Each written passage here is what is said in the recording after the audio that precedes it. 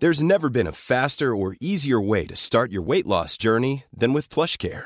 PlushCare accepts most insurance plans and gives you online access to board-certified physicians who can prescribe FDA-approved weight loss medications like Wegovy and Zepbound for those who qualify. Take charge of your health and speak with a board-certified physician about a weight loss plan that's right for you. Get started today at plushcare.com/weight-loss. That's plushcare.com/weight-loss. plushcare.com/weight-loss. One size fits all seems like a good idea for clothes until you try them on. Same goes for healthcare. That's why United Healthcare offers flexible, budget-friendly coverage for medical, vision, dental, and more. Learn more at uh1.com. The Opinion Line on Cork's 96 FM. About 6:45 on Saturday, just as the Grand Slam was being won at the Aviva Stadium, there was a fire broke out there. Councillor Declan Hurley can fill us in. It was a bad one, Declan, was it? Good evening, or good morning to you. Good morning, PJ. Bad one. Yeah, unfortunately, look, I suppose when things happen, they all happen at the same time. But yeah, unfortunately, on Saturday afternoon, a lot of, I suppose, shock and horror in the locality when people saw black smoke bellowing into the sky.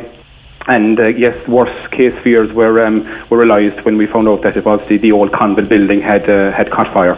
How bad is it? It's pretty bad. The section that's being burnt that has been damaged is the dormitory section of the building. It's quite a big building. Locally, we know it as the old Convent. It's kind of an old-style Victorian-style building. But thankfully, I do have to pay credit to the county fire services for their swift action. They did get the fire under control, and they have saved the bigger portion of the building. But the section that has been damaged is severely damaged. Tell me the history of it, Declan. It's been out of use as a school now for some time, hasn't it? It has. It was built and opened in the 1880s, and it was the Daughters of Charity that built it, and they were providing secondary education at the time, at that period in Dunmanway. It was an all-girls school. We also had a mixed vocational school at the other end of town, and in the late 90s both schools decided to amalgamate, and there was a new secondary college, MICC, built. So since basically the early noughties, the building has been empty and unused. The Daughters of Charity sold the building and left Dunmanway, and it was privately purchased. But again, there was grand plans at the time to develop it into something bigger and to benefit the locality. But unfortunately, as you know, the crash came and all those plans were shelved. So since then, it's been lying idle. Again, it's a secure building. It was being maintained by the developer or the owner, but unfortunately, no great plans had developed for the use of the building for the future. Who does own it? Was it someone wants to turn it into a hotel facility or something, or what? Not really. So look, a local builders, it's no secret locally, Collar & Builders are a local building company. They bought it as local business people with local interest, again, to safeguard the building that it didn't go into disrepair and fall down like we see many older buildings around the county. So they bought it as a going concern with plans to develop it locally to benefit the local economy, and again to safeguard the building for its own historic characters. Now, we suspect, I think, Declan, that this fire was started deliberately. Is that what they're saying? That, look, there is a Garda investigation ongoing, and we are being led to believe that this has been a criminal act and a mindless act in my own view, but we have to await the outcome of that investigation to know for sure what was the cause of the fire. But again, a lot of upset and sadness in the town to see this beautiful historic building damaged in a mindless act, if that's what it's going to be. Completely deserted, so nobody injured. It started, like you said, in a dormitory, but the building totally unoccupied, so thankfully no injuries. The owners have they've relocated one of their offices there in recent years, so it was being used for office space. Thankfully nobody was living or staying there at the time.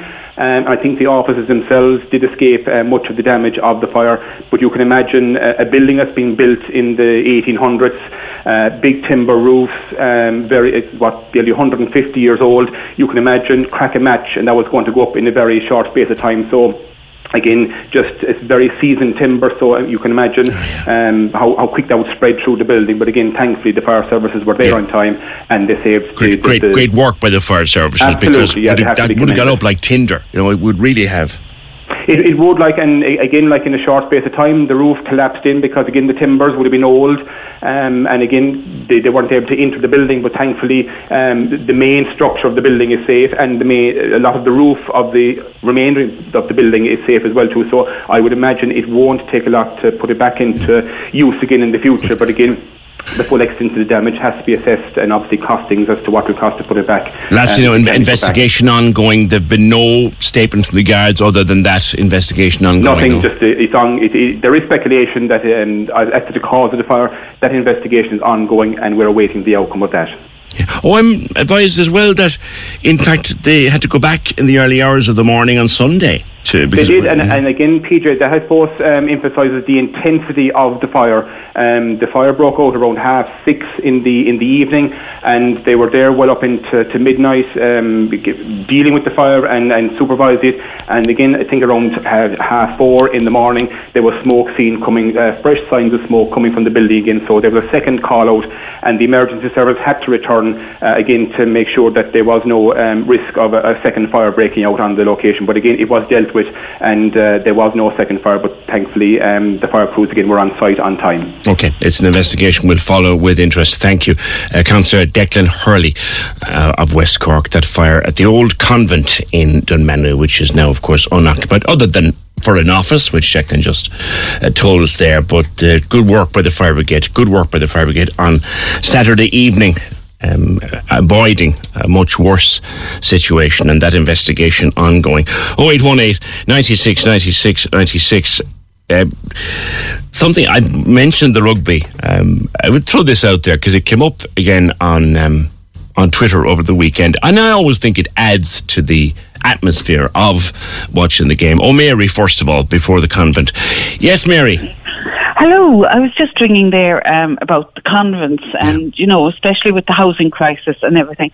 I was down in Youghal there recently, and the convent there, which is, has such frontage onto the main kind of, near the main promenade, Youghal, kind of thing, and it's in complete disrepair, and it's a beautiful, again, historic building in, that will never be built, the likes of it will never be built again in this country. We have seen, the Ursuline Convent in Blackrock is a case in point. Luxury apartments, people paying huge money for them. Mm-hmm. Why are these places not, put into use and kept? It's a question that has been asked here before, Mary. You have these disused convents and accommodation blocks around Kevin, the country, kind of thing, and you see Our Lady's Hospital.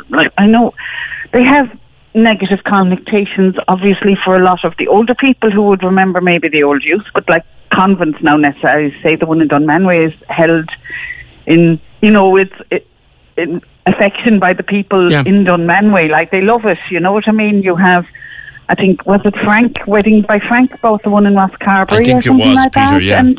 And, there are, and as I say, the Ursulines is a case in point of what can be done with these places. And why are they giving planning permission for cardboard box apartments that you can hardly, when these places can, yes, it is harder to do, but the thing is, we know the market is there for them. They can be kept, they can be looked after. Isn't it part, Mary? Isn't it part of our dereliction problem that we have so many viable properties just tumbling down? Yes, and giving planning for things, and that should never be built at all, and are in a state of, they look lovely when they're built nice and shiny and new, but the concrete on them looks shabby. That tax office, for example, that was built in on the quays there in Cork on Sullivan's Quay for years. Thank God that's gone now. That was an eyesore within a few years of being built. You're not wrong there. It's so why are we not looking after these? It should be actually compulsory, I think, or this development levy that they were supposed to be paying. Why can't it be put to kind of use on buildings that can be reused, repurposed, and the proof is there that it can happen. Well, if you just look at Derelict Cork on Twitter, you'll find so many properties that are just empty. And you're right, of course, this convent in Dunmanway, now owned by someone, and an office had been moved in there, but there are many of them around. Empty convents, empty monasteries, Cork's 96 FM.